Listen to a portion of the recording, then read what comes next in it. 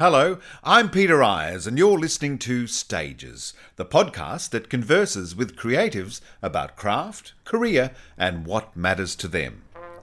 Kim David Smith has been described variously by the Wall Street Journal as slyly subversive, and Broadway World as the David Bowie of cabaret. The New York Times labelled Smith as the male Marlene Dietrich. All are appropriate labels and signal Smith as a cabaret performer of incredible ability, nuance and sensuality.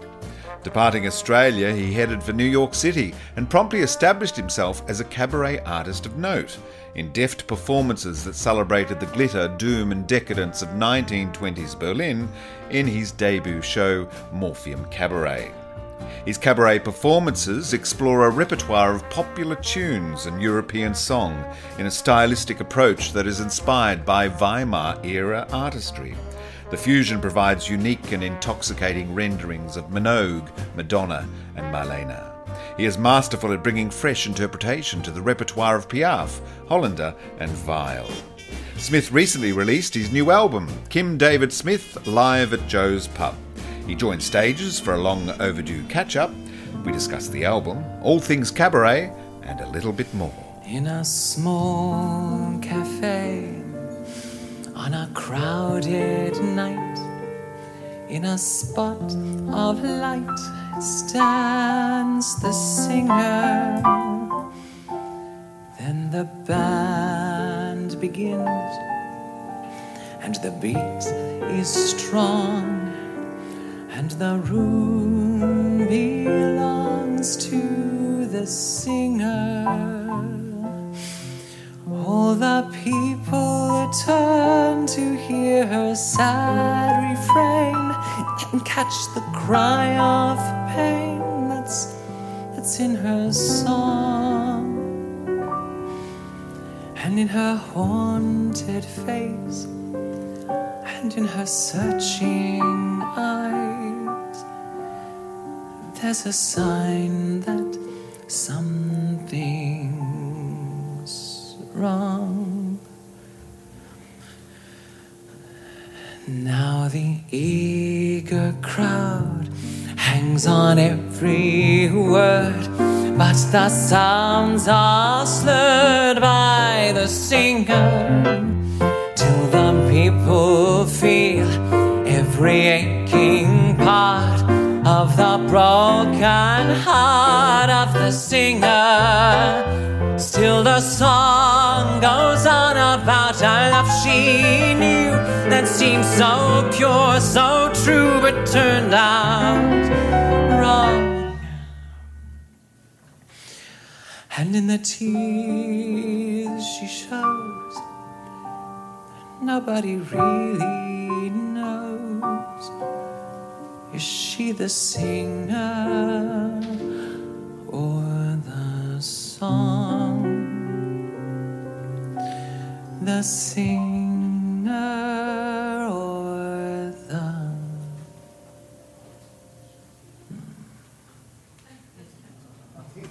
That's it.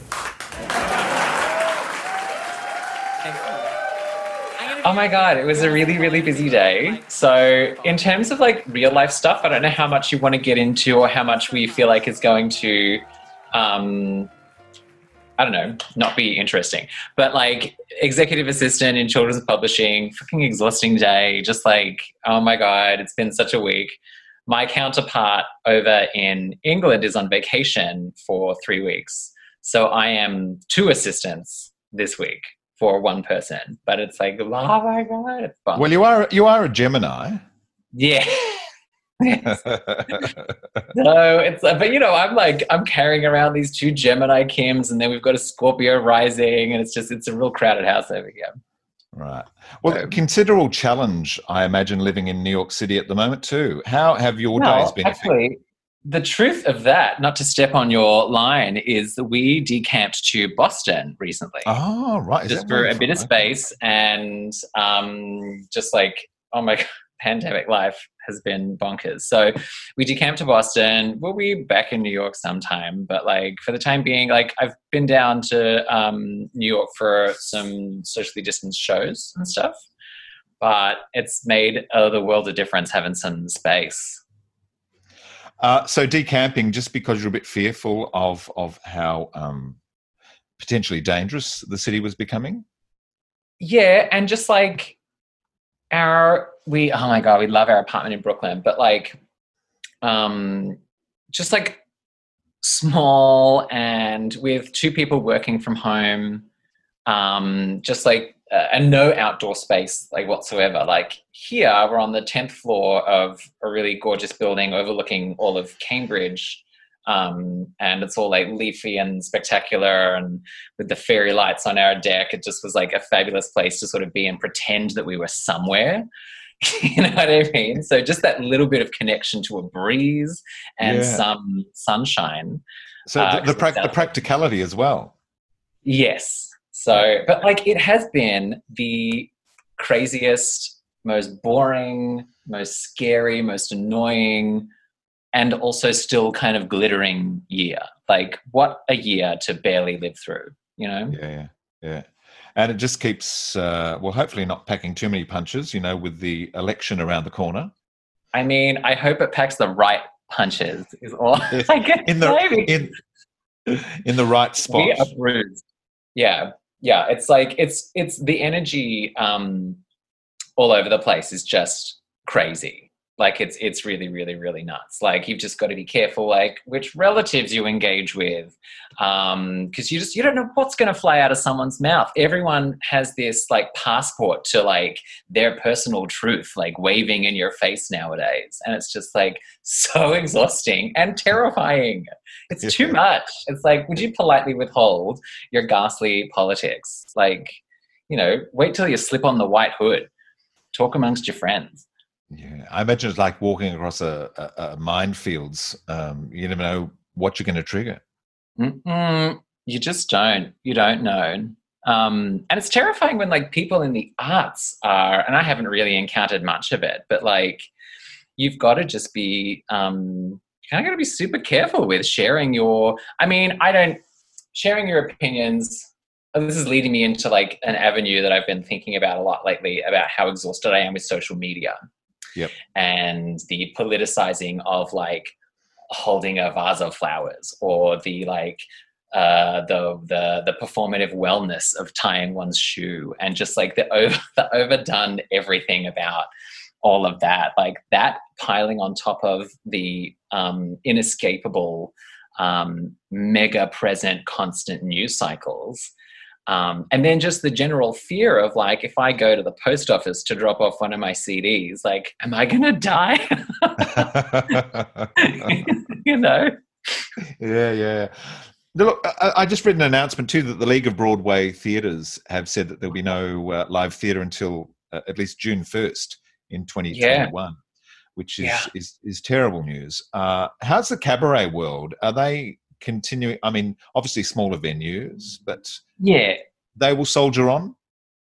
Well, what was really cool at the start of the pandemic, if anything was cool at the start of the pandemic, like Joe's Pub, just straight away they were like, all right, everything's, because we were gonna we had some shows scheduled that got like for June, that got completely cancelled obviously, but they straight away they were like, but we have this show of yours from November 2018, we really want to stream it, we'll make an event of it, and they did that for like everybody on their kind of like in their like family on their roster, and so that felt really special. It felt like life was still happening even though you were watching yourself from 2 years ago participating in real life.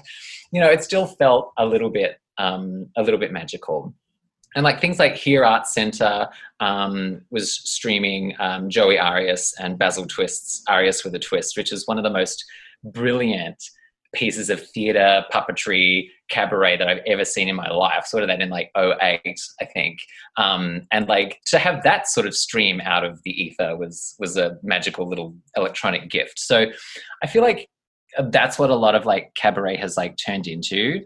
I know some people were doing some outdoor concerts, but even that was like really risky, especially in the summer, when things, well, I don't know, this is the sad thing too, like here, back over here in the Northeast, like in Boston, in New York, in Connecticut, like all the cases are rising, the daily cases, they're creeping back up again. So I don't know. I don't think any of it's really safe. We did do a really cool streamed event for Club Coming, the Club Coming virtual variety show, which Daniel Nardicchio, Alan Cumming, and Darren Dryden, who manage, own the club, they were really thoughtful how they put it together. Everyone wore masks until they were performing. You all had your different like time slot. And no like audience, obviously, and so it's just that sort of like the videographer zooming around you as you're singing and doing your thing. It felt weird. It did feel weird to not have an audience, but then you slip into just a different mode of intimacy when you're singing at a camera. Making jokes at a camera, that's not very satisfying. Yes, you want that live response. You talk about, if there's anything cool about the pandemic. Talking to several artists, I think they've really appreciated an opportunity to investigate new technologies as ways of communicating with an audience, and also having the time to get to that project that they always said, I must get around to writing that or developing that. And yes. People, well, they've been forced to do that because there's been nothing else. Absolutely. I mean, I know for me, I've always been like galloping furiously through life. And so like, I'll arrive at like Tracy Stark, my chief musical conspirator over here. She and I'll arrive at like Club Coming or the Neue Gallery uptown and just be sort of exhausted from our crazy days, have rehearsed the show last week, but not like this week, and just sort of like, and then the magic of the evening, sort of things come out, things don't come out. It's sort of like, the magic of that. But I'm taking advantage of this time to be like, I've always wanted to rewrite that joke. I've always wanted to check that run of notes, and I'm doing it. It's kind of nice to have the time. Yes. So artists will come back bigger and better than ever.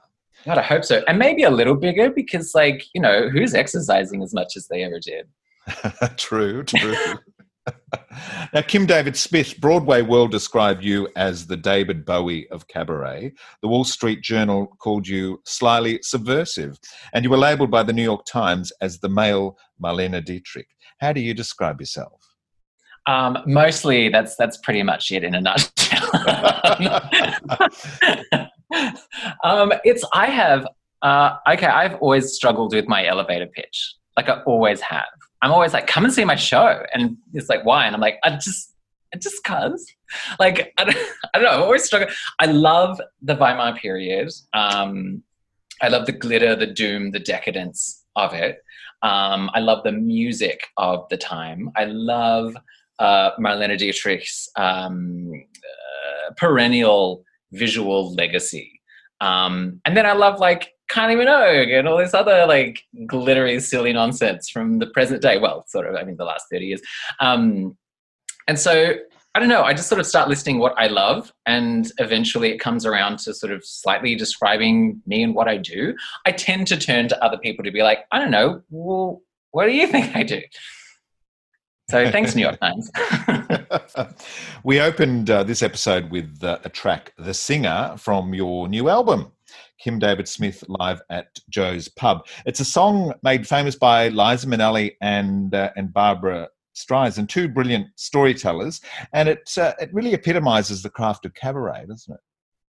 Oh, I think so. So I first encountered that song with Chelsea Plumley. Actually, I saw a show of hers in Melbourne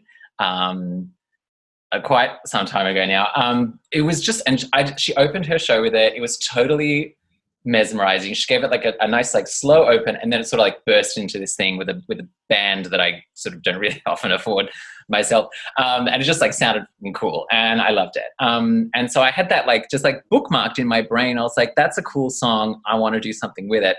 And then about 15 years later, we were working on, I think it was around one of my pop album releases, and I just wanted to throw in some like weird stuff. And so I was like, oh, Tracy, let's do this Liza Minnelli song. Let's take out practically everything that's in it and just do it like weird and creepy. She was like, oh, so just the way that we do everything. Okay, cool, sure.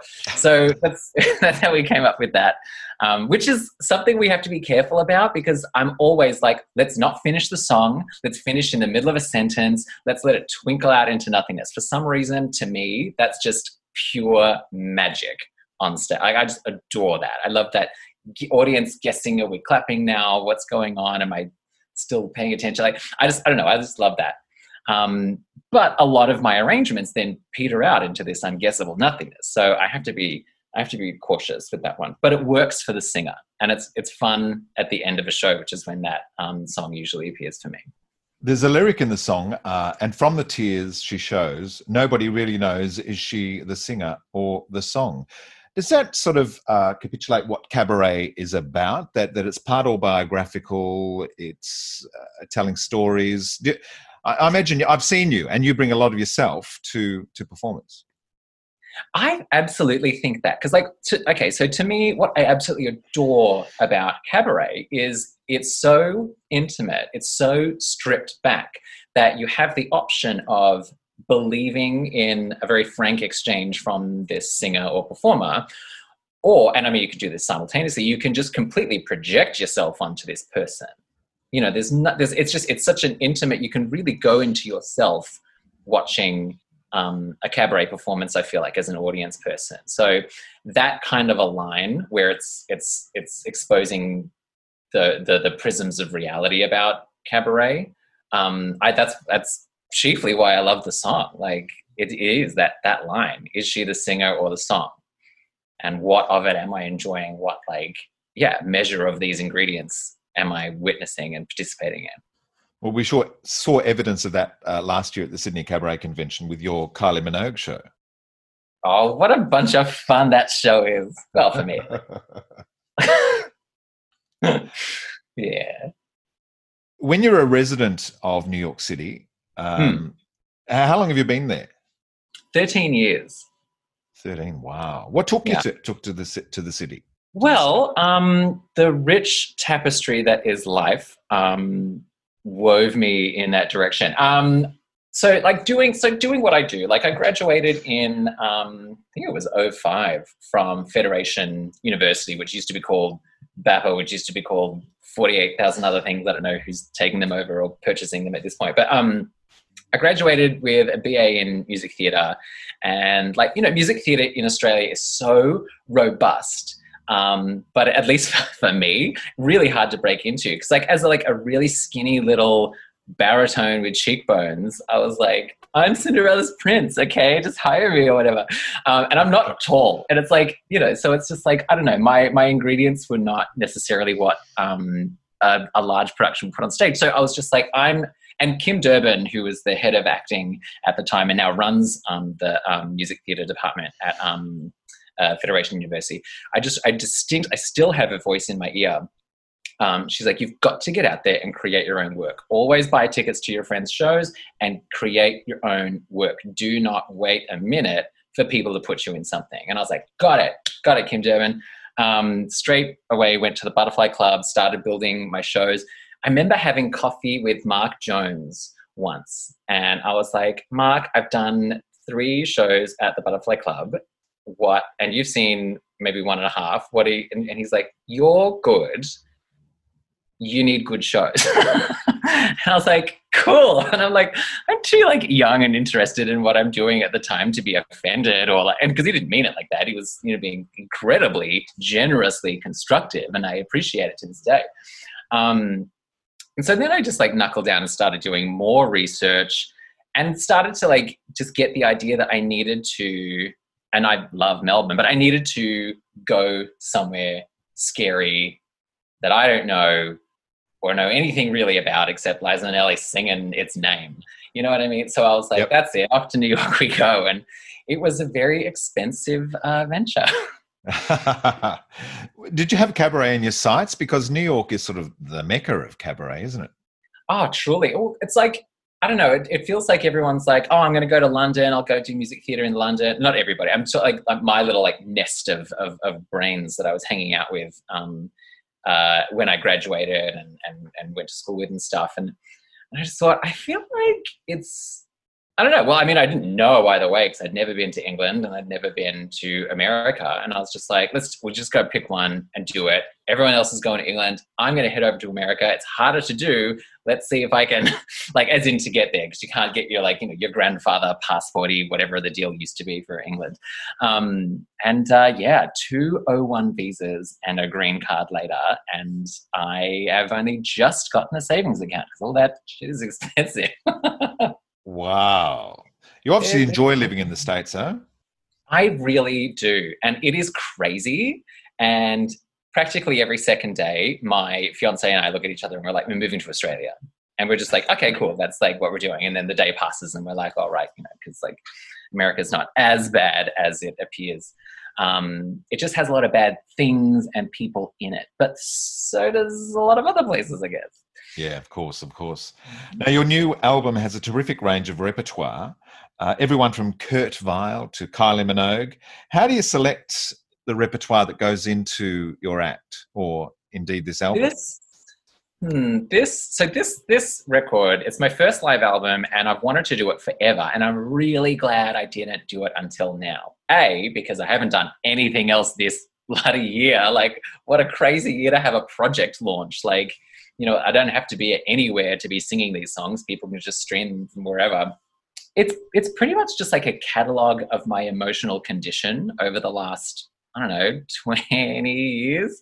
Like Dracula's Tango is a song. It's Toto Kaleo did it. It's like disco. It's a weird novelty disco song that I charted in England and Australia, but not in the US in the 80s. And my mum loved it. She was an aerobics instructor when I was a kid. And so it was on one of her, I think it was her abs tape for her abs class. But she used to play those tapes in the car.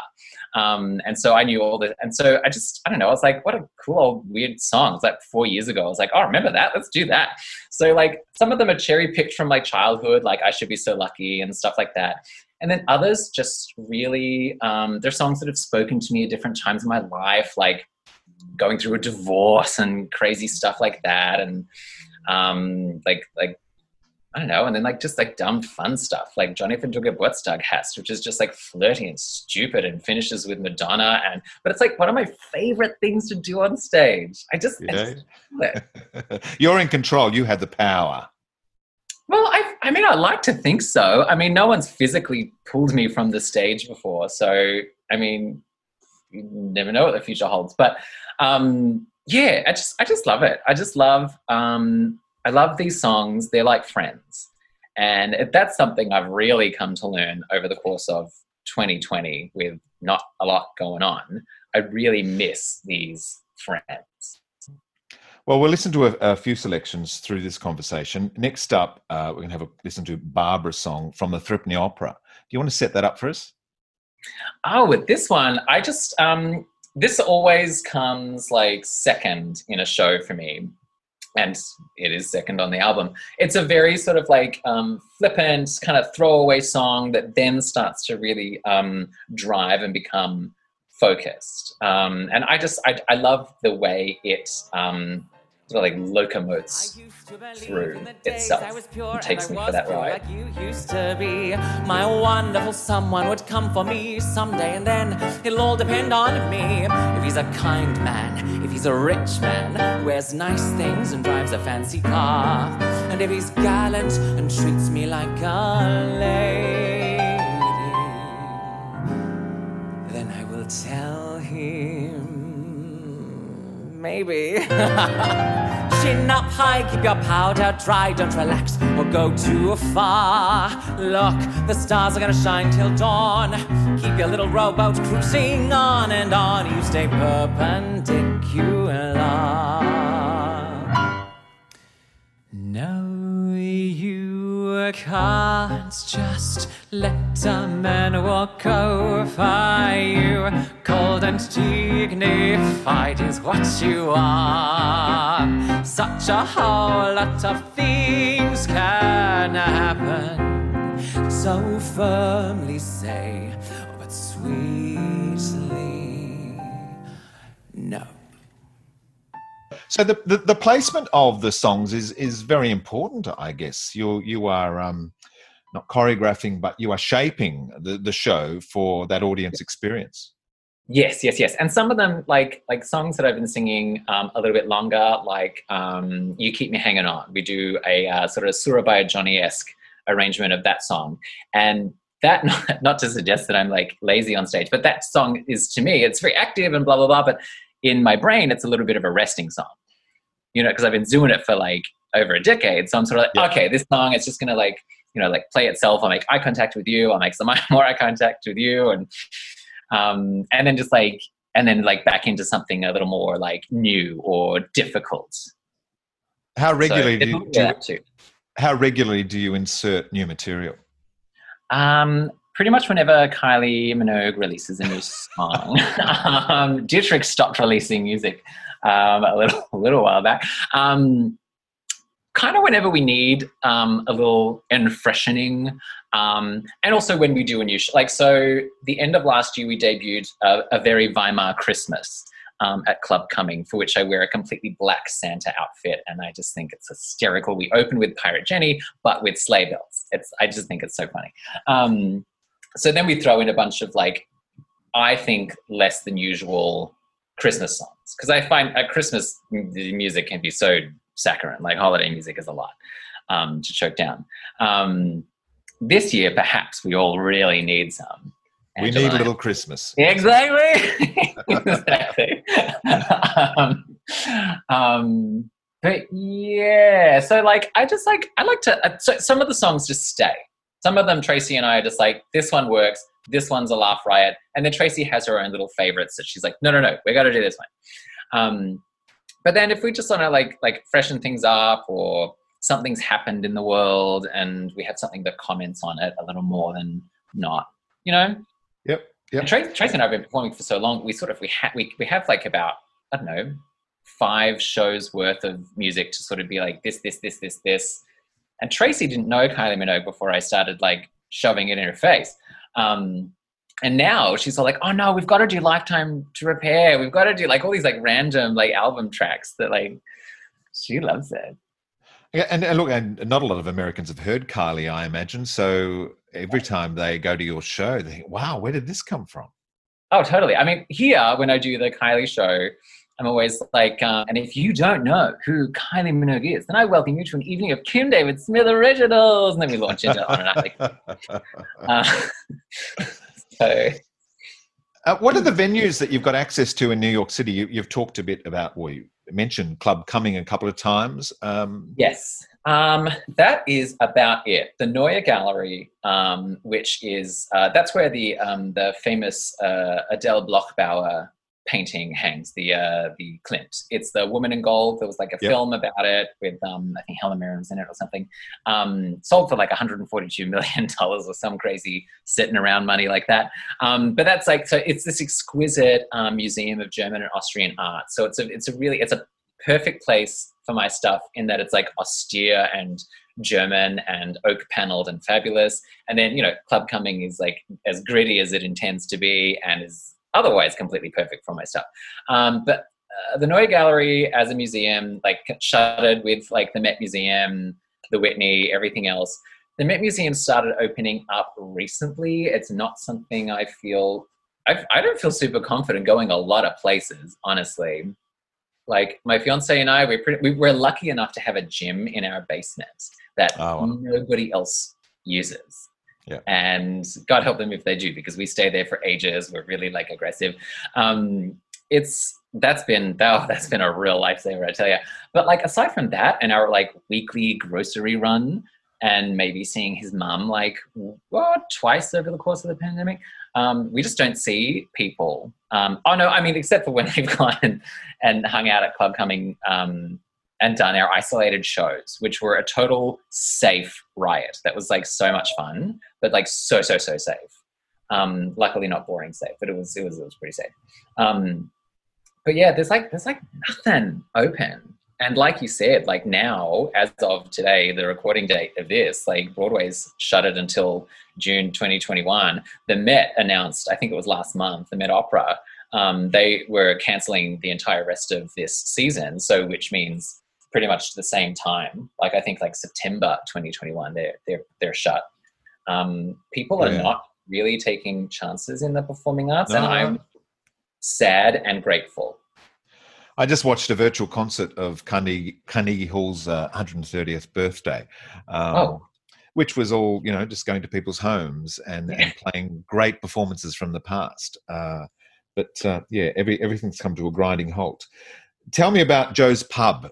This is the venue where you recorded the album.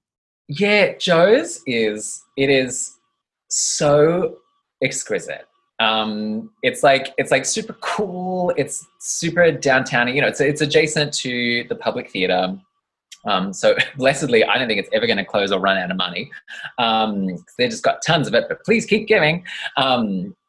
It's like it's just the iconic like soundproof paneling on the back of the stage. It's like you see a video online, you instantly recognize that's from Joe's Pub, and that immediately means that person is like cool. I don't really mean this about myself, but cool enough to be booked there, well known enough to be booked there, and is like their criteria is like they and this is not taken from the website. This is my perspective over the years. Like their criteria is they just want like fun, unusual, unconcerned people there. Like they have like legends have performed. Like Adele's performed there. She's done shows there. Like when she, and not before she was Adele, when she was Adele, and remains so, I guess. Probably haven't heard from her in a minute.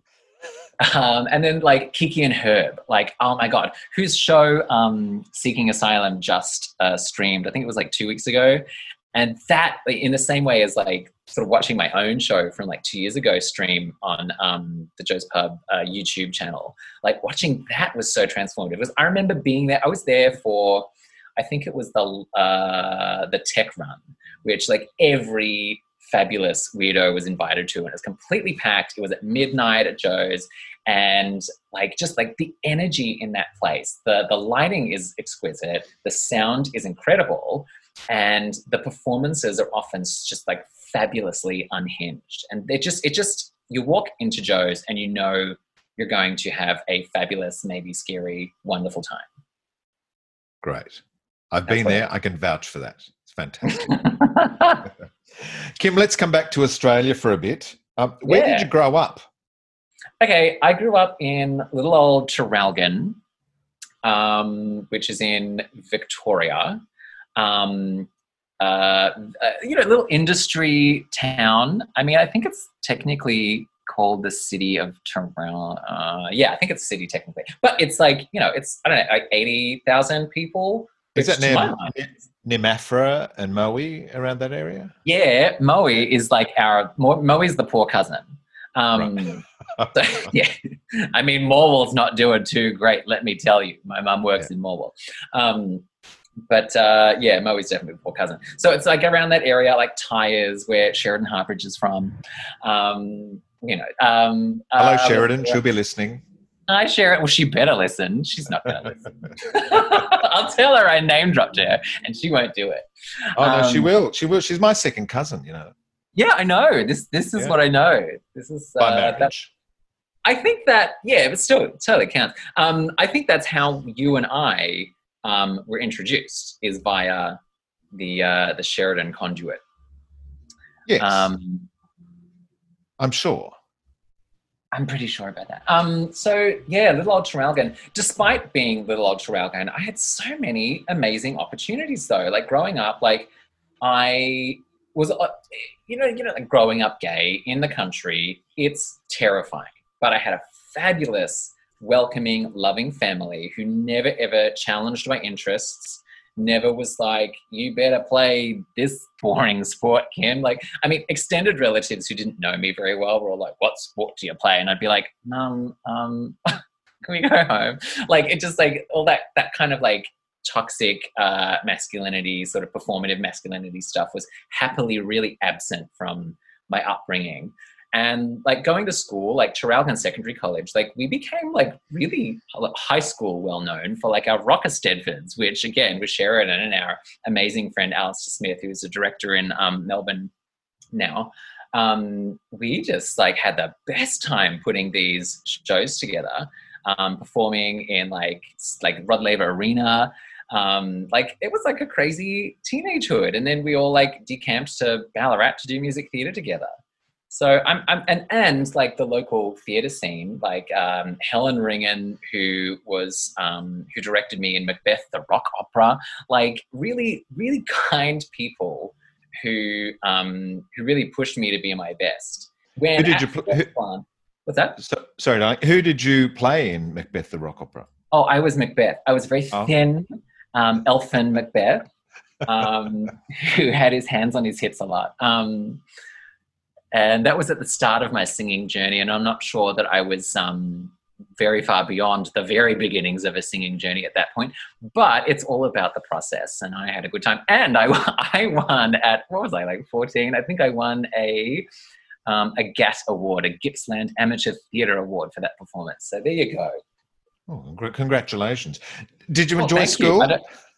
I enjoyed my friends at school. Primary school, I absolutely hated. Like that was when I really like, there was nothing really on offer, like performing arts wise, because it's a primary school. I mean, what are they going to offer?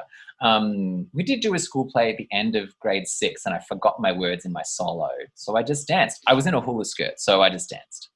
I don't remember at all how the crowd reacted, and I don't think I felt super great about it, but I pulled something off, and that sort of like resonated with me of like, you know, I did something, it's fine, that performance is over, and I would like to do many more.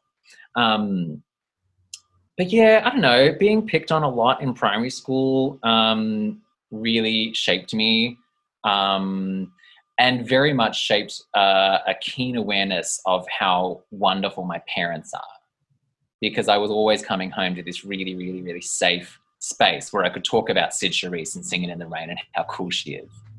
You know what I mean? Like, you know, I could really be, I mean, when I was a kid, Mum, this is not a Kim remembered memory, but like Mum, she said, she's like, you know, when you were like 3, like I would sit outside of your bedroom door and you'd be like, hang on a minute, Mum, hang on. And then I would like come out and I'd be like, I'm Dorothy. And I'd be Dorothy all day. And I'd be like, do you like my, I'd call them skokes because I don't know, it's just made up word for high heels. But like, you know, do you like my red skokes? And I'd be standing on my tiptoes, and I would stand on my tiptoes all day. Consequently, I have amazing calves. What are the artistic influences then that are happening in your childhood that you can do that at 3? Are you reading books? Are you going to the movies, TV shows, listening to cast albums? Yeah. Oh, well, so I have a fabulous, like actually completely fabulous gay uncle. He was the head of the State Library in South Australia. Like, and he is like truly deeply fabulous. He and that's Uncle Alan, and he and dear Uncle Merv, who is no longer with us, they gave me, I think it was my 5th birthday, they gave me a Judy Garland live album. Because they knew. It's like, he might as well get a head start. He's in bloody Traralgon, for God's sake. You know, like that was a real helping hand, and I appreciate it. The rest of it all came from hanging out with my nan. Because like we used to hang out. There were 2 books on offer when I'd go and hang out at Nan's place, and I'd sit next to her on her couch. She'd either have a dinosaur book, which I still adore dinosaurs. I think they're awesome. And then she'd have her movie musicals book. And so I'd be like, oh, let's go to the Judy Garland page. Oh, let's go to the Sid Charisse page. Let's look at Marilyn Monroe. You know, and it'd just be like a different, like 5 of them before I asked Nan to draw me pictures of Glinda the Good Witch, which constantly asked her to draw me pictures of Glinda the Good Witch. I don't know why. But like that's pretty much where, because the first show I ever went and saw, Mum took us to Melbourne to see, again, she's coming up, The Wizard of Oz, Dorothy. I don't really remember it. I just remember the feeling of being in the Melbourne Arts Centre. Is that the one with Cameron Daddo as the Scarecrow? I could not hear the State Opera did. Yeah, I think that was one of the first. It probably would have been if it was. Yeah. And Nancy Hayes played Glinda. Oh my goodness! And it was the first time that Pamela Rabe played the witch, because then Pamela Rabe returned as the witch many years later with Nikki Webster as Dorothy. Get out of... Oh, look, that's a name I haven't heard in a long time. What's Nikki Webster doing? Well, she's going to be a guest on an episode in coming weeks, so you'll have Oh to my listen. God, really? Yes, indeed. The strawberry kisses there.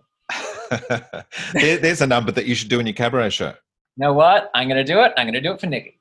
Yeah, very good. I think it's time we heard another track. You spoke a little bit earlier about Dracula's Tango. You're saying that Mum used this in her workout, aerobics workout.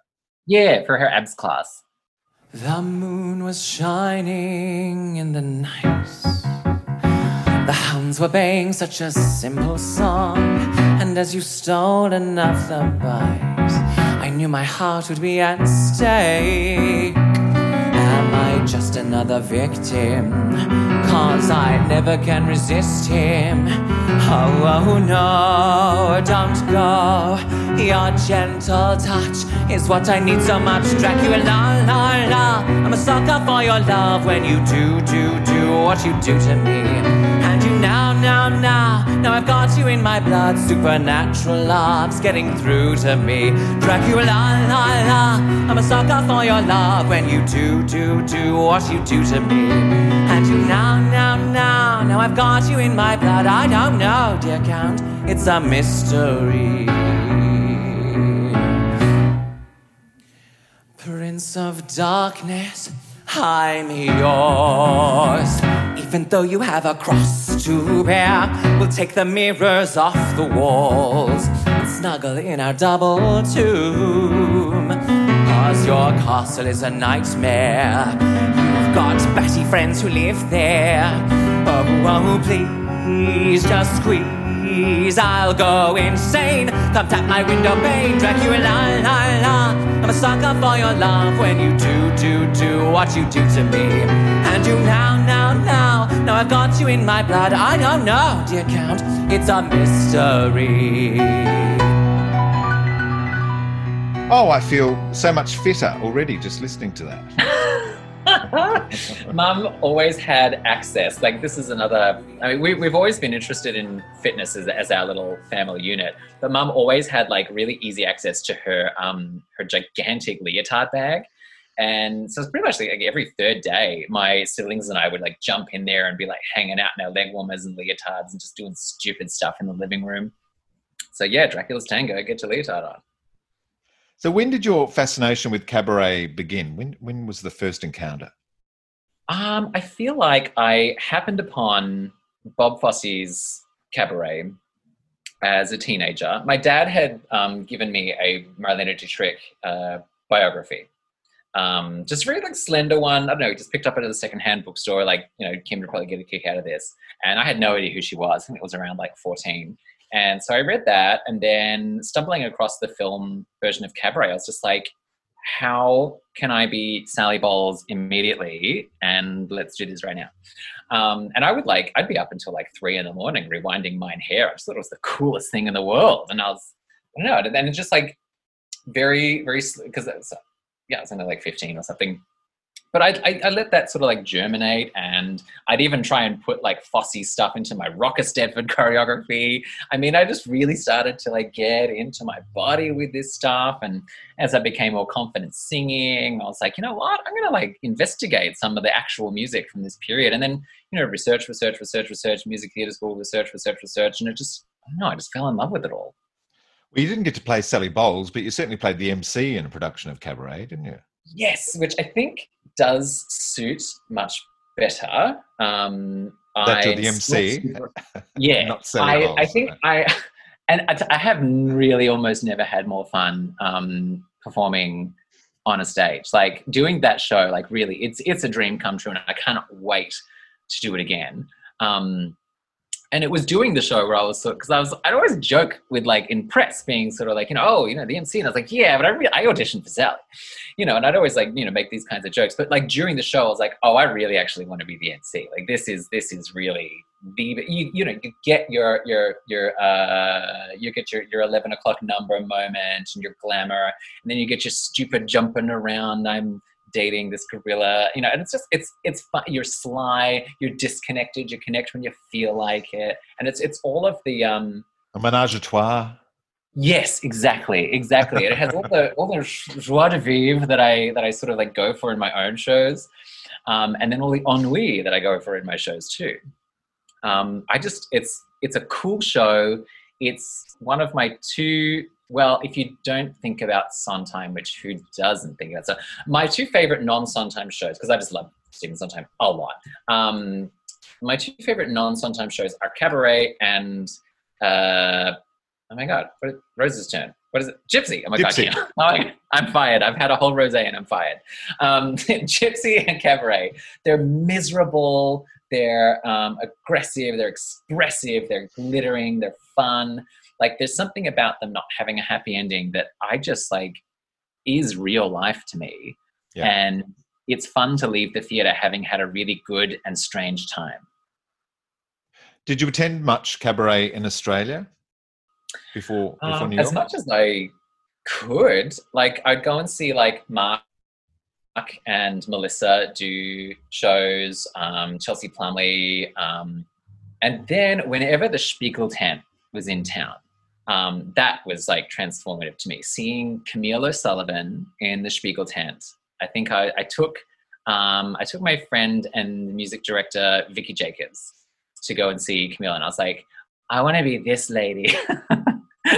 Like that woman, and I've seen her in New York when she's toured here. She's Irish. She's fantastic. For those who don't know, we were both nominated for Helpman Awards in the same year, that's what made. I mean, it was a huge, gargantuan honor for me to be nominated for that thing. I could not have conceived that was ever going to happen.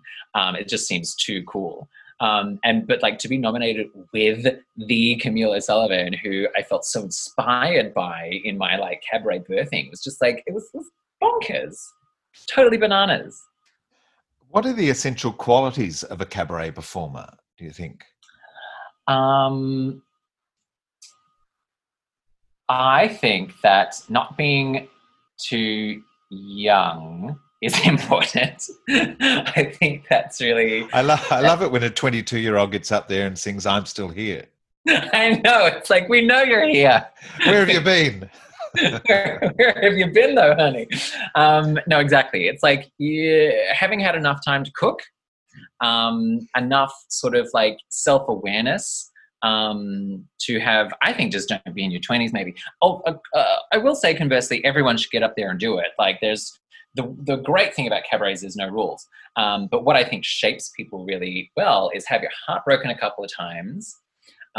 Don't be afraid of people. Be interested in people. Being interested in the people who are in the room with you is really key, I think. And then just like getting in there, and because like when I started, I was like, oh yeah, there's all these cool songs. I don't know. I'll sing "The Man That Got Away." I'll sing "Love Fool" by the Cardigans. It's like stuff that I know. But then, like once you've like sort of cooked in yourself a bit, and you've found songs that I remember reading, and I'll paraphrase horribly, Liza Minnelli saying at one time, she finds songs that say what she can't. The text of the songs that she sings like just describes herself in ways that she cannot, and her experience in ways that she cannot. And that's what I think like a good cabaret artist does. Like they take songs, and it's a stamp of ownership where you're not like, oh, I wrote this song, unless you did, but it's like, you know, this song tells my heart, and making that something that the audience just doesn't question. Yeah, beautiful. Yeah. What about Kylie Minogue? When did your obsession with the great, well, I won't say singing budgie. A lot of people say singing budgie, but I know, hasn't that just followed her around? But she's also an icon.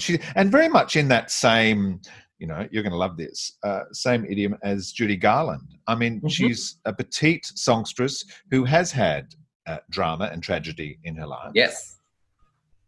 When did you meet? Unfortunately, it's taken a lot fewer drugs. Like, thank goodness. Yes. Because Kylie at 47 was not Judy at 47, let me tell you. Yes, absolutely. Kylie La Minogue, she came into my life when I was 6. We were at the McDonald's in Traralgon. She wasn't. But it was my birthday. We were in the McDonald's party room in Traralgon, and Mum's best friend, Julie Johnson. Hi, Julie, if you're listening. she like, you know, brought out this like big flat square package, and I was like, cool beans, what's this? Turns out it's Kylie Minogue's first album with her hair spilling out over like a cutout hat or whatever. And that led to me zipping around the living room to that whole entire album, but especially Lucky and Locomotion. Like, and just like that, I just like, it poured into my heart and my body. Like, literally, I mean, one of my favorite things to do as a child was wear what I called my tropical outfit, which was this mismatched pair of shorts that had palm trees on it, and then a t-shirt that was like fluorescent colored. And then I would wear that and then put my hands on my hips and do high kicks until I was bored, which took a while. But I would do that mostly to Locomotion. So from there, I just kind of like, I don't know, I just kept going with it. She'd like bring stuff out. Not that I was really aware of that as a kid, because you don't sort of like run to the record store as a child. But, you know, you'd see her on Rage, because every child gets up early on Saturday morning. You'd see Kylie doing her thing on Rage, like, you know, like gorgeous, like space lady getting out of her pink astronaut suit. And then, I don't know, by the time Impossible Princess came out, I was like really into these self-penned lyrics. And I was like, Kylie knows what's going on for a teenage boy. She totally gets my gay yearnings in my life. So that just like, that album really solidified things. I was like, this is my lady. She knows what's going on. Well, I was delighted to see that on the album you've got All the Lovers, which it's a fantastic video, music video when she released that song, isn't it? Oh God, it's fabulous. It's like, I don't know. It's like all this like unconditional coming together of people in this like orgy mountain, and to me that's just beautiful. And then the song itself, it's a really mature, generous, frank song, and I love singing it. It's the only thing that Tracy and I really perform that hasn't been put through the old Weimar grind machine. You know, we really do it in this kind of like soft rock kind of gentle way. And it just feels like, because like my shows used to, when I was going through a lot and going through a divorce and like pre-divorce and not really understanding that I was like depressed and had stuff going on, because, you know, you just like, you persevere, you just keep calm and carry on. And all of my shows in that period would end on really grim notes and like clanging, grim sadness. And I'd be like, what a cool show I just did. And now that I'm like, I know myself a bit more and I'm a bit more generous with myself, and that I think it's cool to be happy. That's a big one, that now I think it's cool to be happy.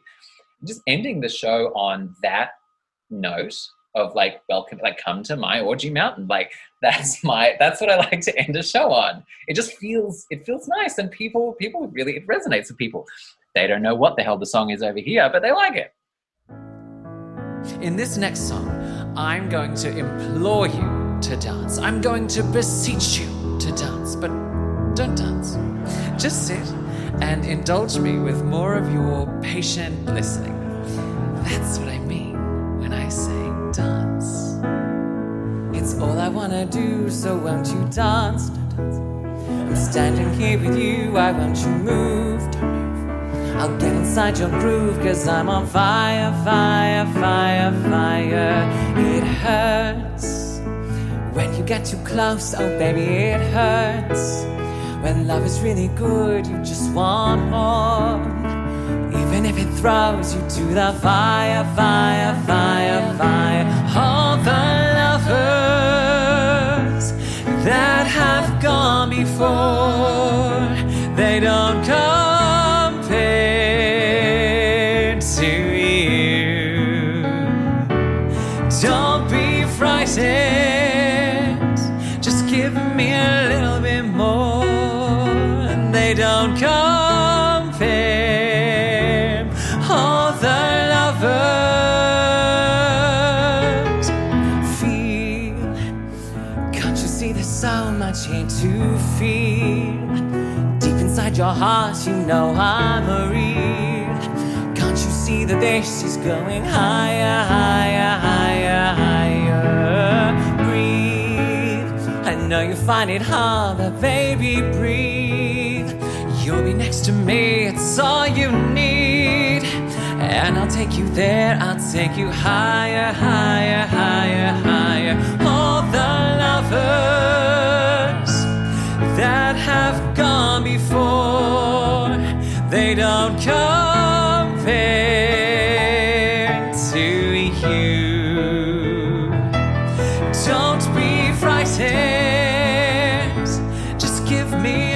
bit more. They don't compare. All the lovers dance. It's all I wanna do. Kim, what's the most awkward experience you've had on the cabaret stage? What is an... Oh, so I was doing this. So there's this great Misha Spolyansky instrumental piece called Morpheum, and I use it to open a lot of my shows. You get the tail end of it on the album. We didn't do the whole, because like it's for setting the scene in my live shows. It gets the audience into like a listening mode. It's like, oh, this is a bit grand. It's a little spooky. It's okay, cool. Here we are. This is the palette we're using. Got it. And I use a condensed version for my shows. And I was doing a house concert probably like 6 or 7 years ago with none of my regular pianists were available. It was this like gorgeous like Upper East Side mansion. I was singing near like Picasso's, and like it was insane. It was like some fundraising event. And I was like, and we had practiced and all, but again, it was a new, very skilled pianist. And I was like, so these are the cuts, and we're doing practically nothing of this overture, right? So I'll come in as soon as you start playing, and there'll be like, I don't know, 20 seconds of it. It'll be great. And then I guess, I don't know if he panicked or whatever, but he played the entire 4 minutes, and I had entered already, and there are no vocals. So I went over to the window. I had a moody lookout at the Upper East Side. I gazed at a Picasso for a while. I had to fill that space. That was agony. That was actually, but like, I also had to try not to laugh, because like things going wrong on stage is my absolute favorite thing. Like, oh my God, something goes wrong, a chorus member falls over. Like, so and this wasn't something going wrong because it was planned, obviously, but like in the 2011 Broadway revival of Follies, which is maybe my favorite Sondheim, oh my God. Like Elaine Page stole the entire show by like in the Mirror Mirror number. She would always go off the wrong direction doing like, and it was just like, it was hysterical, like things going wrong on stage. Nothing's funnier than that. I'm sure the crowd loved it. Oh, they did. Well, my thing, I don't know, they were bewildered. It's like, he's really into that painting. He wants it. He wants to go outside. Like, yeah, it was weird. Let's talk about the Weimar Republic, because you've certainly embraced the language of Weimar. You sing in German. It's a very evocative and expressive language, isn't it? I think so. As a kid, growing up in Australia, we didn't have, well, it's certainly not like a universally Australian thing, I guess, because probably a lot of people had access to language. But in primary school, we weren't taught like another language. Like it just wasn't an option. And I always just thought French sounded like you were casting a spell. Like I just thought it was the most magical thing in the whole world. And so, you know, I have a couple of songs in French. And apparently my German is, I'm told, like pretty solid, but my French sounds very Australian. And it's, I mean, I just sing German more. But like, yeah, I've always just felt like, as an Australian, you know, we're so far away from everything that the more foreign something is, the more magical and alien and sort of exotic and exquisite it is. So for me, like, I was just like, oh, this is a done deal. I just got to learn some songs in some other languages and cast these spells. Yeah.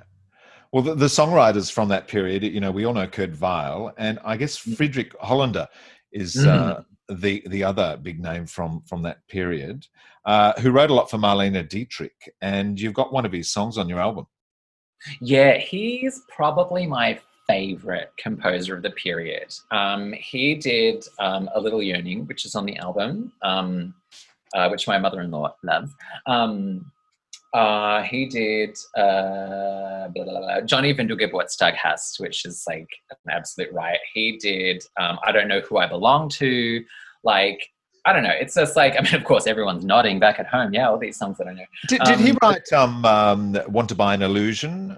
Yes, he did. Yeah. So that's from my favorite movie of Marlene Dietrich's is A Foreign Affair, which is really hard to get a hold of. My understanding is that Maria Riva, her daughter, doesn't sort of like permit it to be streamed and whatnot. Because Marlena plays a Nazi sympathizer in it, which she completely opposite, like was super not that. In, you know, she sang on the front lines for the American boys. Like she was one of the first people into Berlin when it fell, because she wanted to see her mom. She was like running through the streets crying, Mutti, Mutti, like that's, you know, for my mom, where are you? It's like, she was for real not into Nazis. But she does play a Nazi, like a glamorous Nazi sympathizer in this movie. And I understand, I believe that's why Maria Riva doesn't sort of like get on board with it being released. But it's so cool. Like Friedrich Hollander himself plays piano for Marlena in the movie, in the like nightclub scenes. And I just like, if you go and if you can find like Black Market online. Like I would recommend viewers to go, and it's just so cool. She steals a cigarette for someone while she's singing. She takes a drag from it, and then she like gracefully leans back and puts it into Friedrich's mouth while he's playing the piano. It's just, the whole thing is so ridiculous and glamorous and just like dripping with sequins. But then also it's like a cellar. It's like this like garbage venue. It's exactly how my brain, I think, looks if someone were to cut open my head. I think that scene would be just sort of like going around. Well, next up, we're going to have a listen to Johnny. You sing it in German. Do you want to just explain what the song is about before we listen?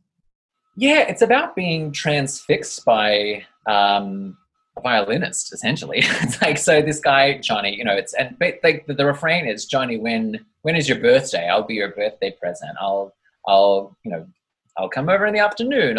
It's basically offering yourself up on a platter for someone you've got a crush on, which is why one of the reasons why I tagged the Madonna on the end of it, because it is just this sort of like flippant. It reminds me of 1992 era Madonna, and the song that I tack on is Erotica, which is my favorite Madonna song. It's ridiculous and fun and stupid and all those cool things. But then also it's like, to me, it's like Madonna owes so much to Dietrich's sort of like visual legacy. You know, there was a lot of like mining of that for her own, which I think is like the coolest thing ever. So yeah, it's a song about wanting, not having, getting a little angry about it, and melting into your own erotic stupor.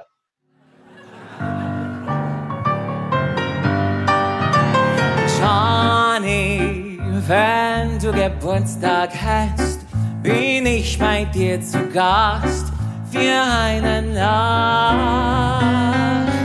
Johnny, ich träum so viel von dir, ach komm doch mal zu mir, nachmittags 3:30. Johnny, wenn du Geburtstag hast und mich dein Arm umfasst für eine Nacht.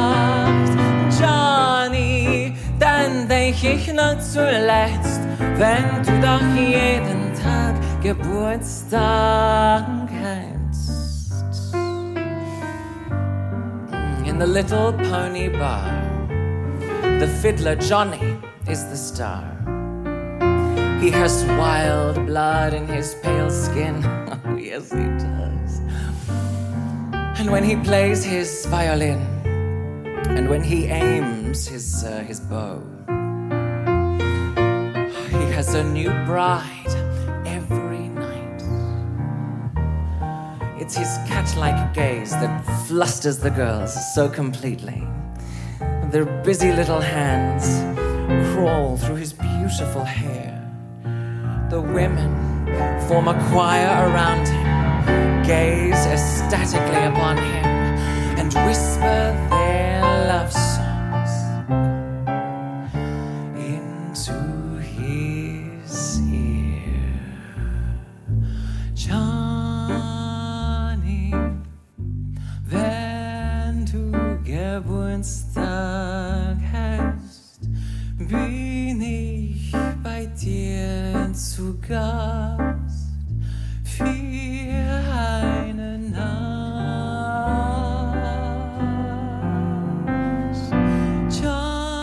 Johnny, ich träum so viel von dir, ach komm doch mal zu mir,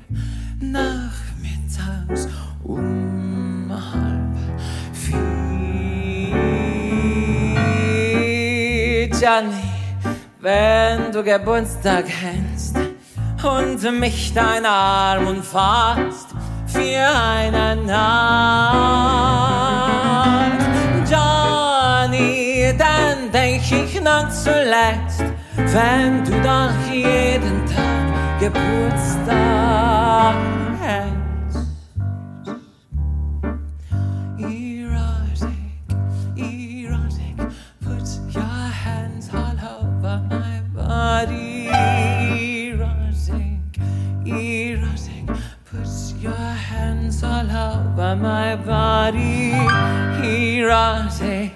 Erotic, put your hands all over my body. Erotic, put your hands all over my body. Ah, there we go. Johnny, fantastic. So evocative, as I said earlier. I love listening to music from the Weimar era. And I'm glad that you sort of fuse them with contemporary pop artists too, to give that new slant. Well, it's like, for me, that's almost like giving it my context as a person living now who likes music from 20 years ago. But like, because otherwise it's sort of like, okay, look, my fiance and I have a lot of discussions about authenticity. You know, what on earth, it doesn't, when you really start to investigate it and start to think about it, it doesn't really mean a lot. And I think, do I believe these songs coming from a German more? Do they need reshaping for someone who's not German? I don't know. I was less confident at the start of my career, as you know, everybody is. I was listening to your Geraldine Turner podcast just yesterday.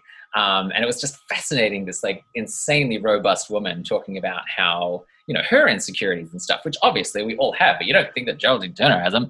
But, you know, like for me, like at the start of this career, I was all like, oh, I've got to give some really good reasons for singing this music and like really contextualize it. Otherwise, why am I doing it? Or people won't come. And I think ultimately, like now, just the joy of the music, the joy of the stories, and the way that they make me feel is more important than trying to be believably something.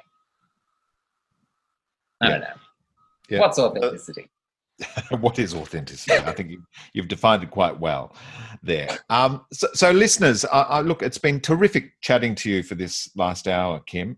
But listeners can certainly embrace your wonderful cabaret style with your new album, Kim David Smith, Live at Joe's Pub. It was released on digital and streaming platforms, as well as a physical CD on July 17. So it's out there in the ether for us all to grab.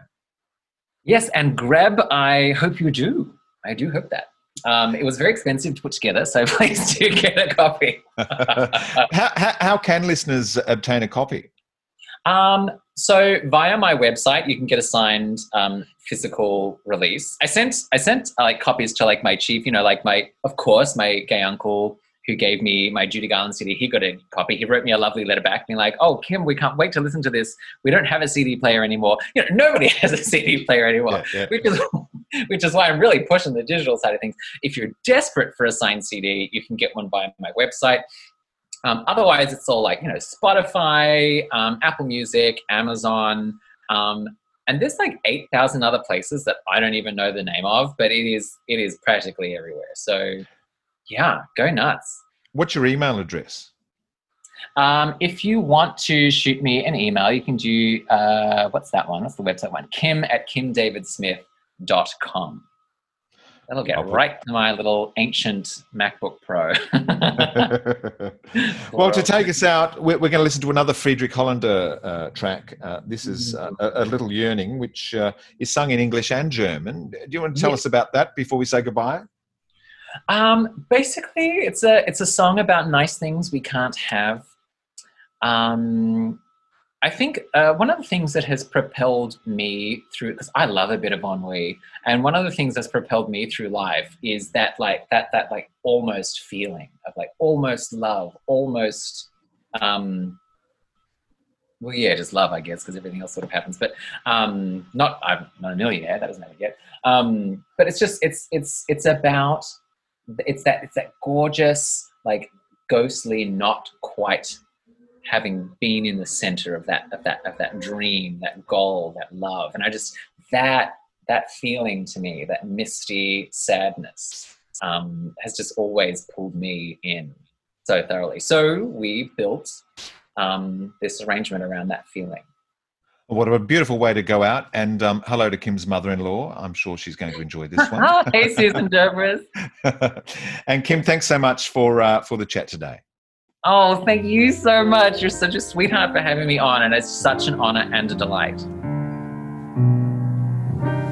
My day is grey, your day is grey.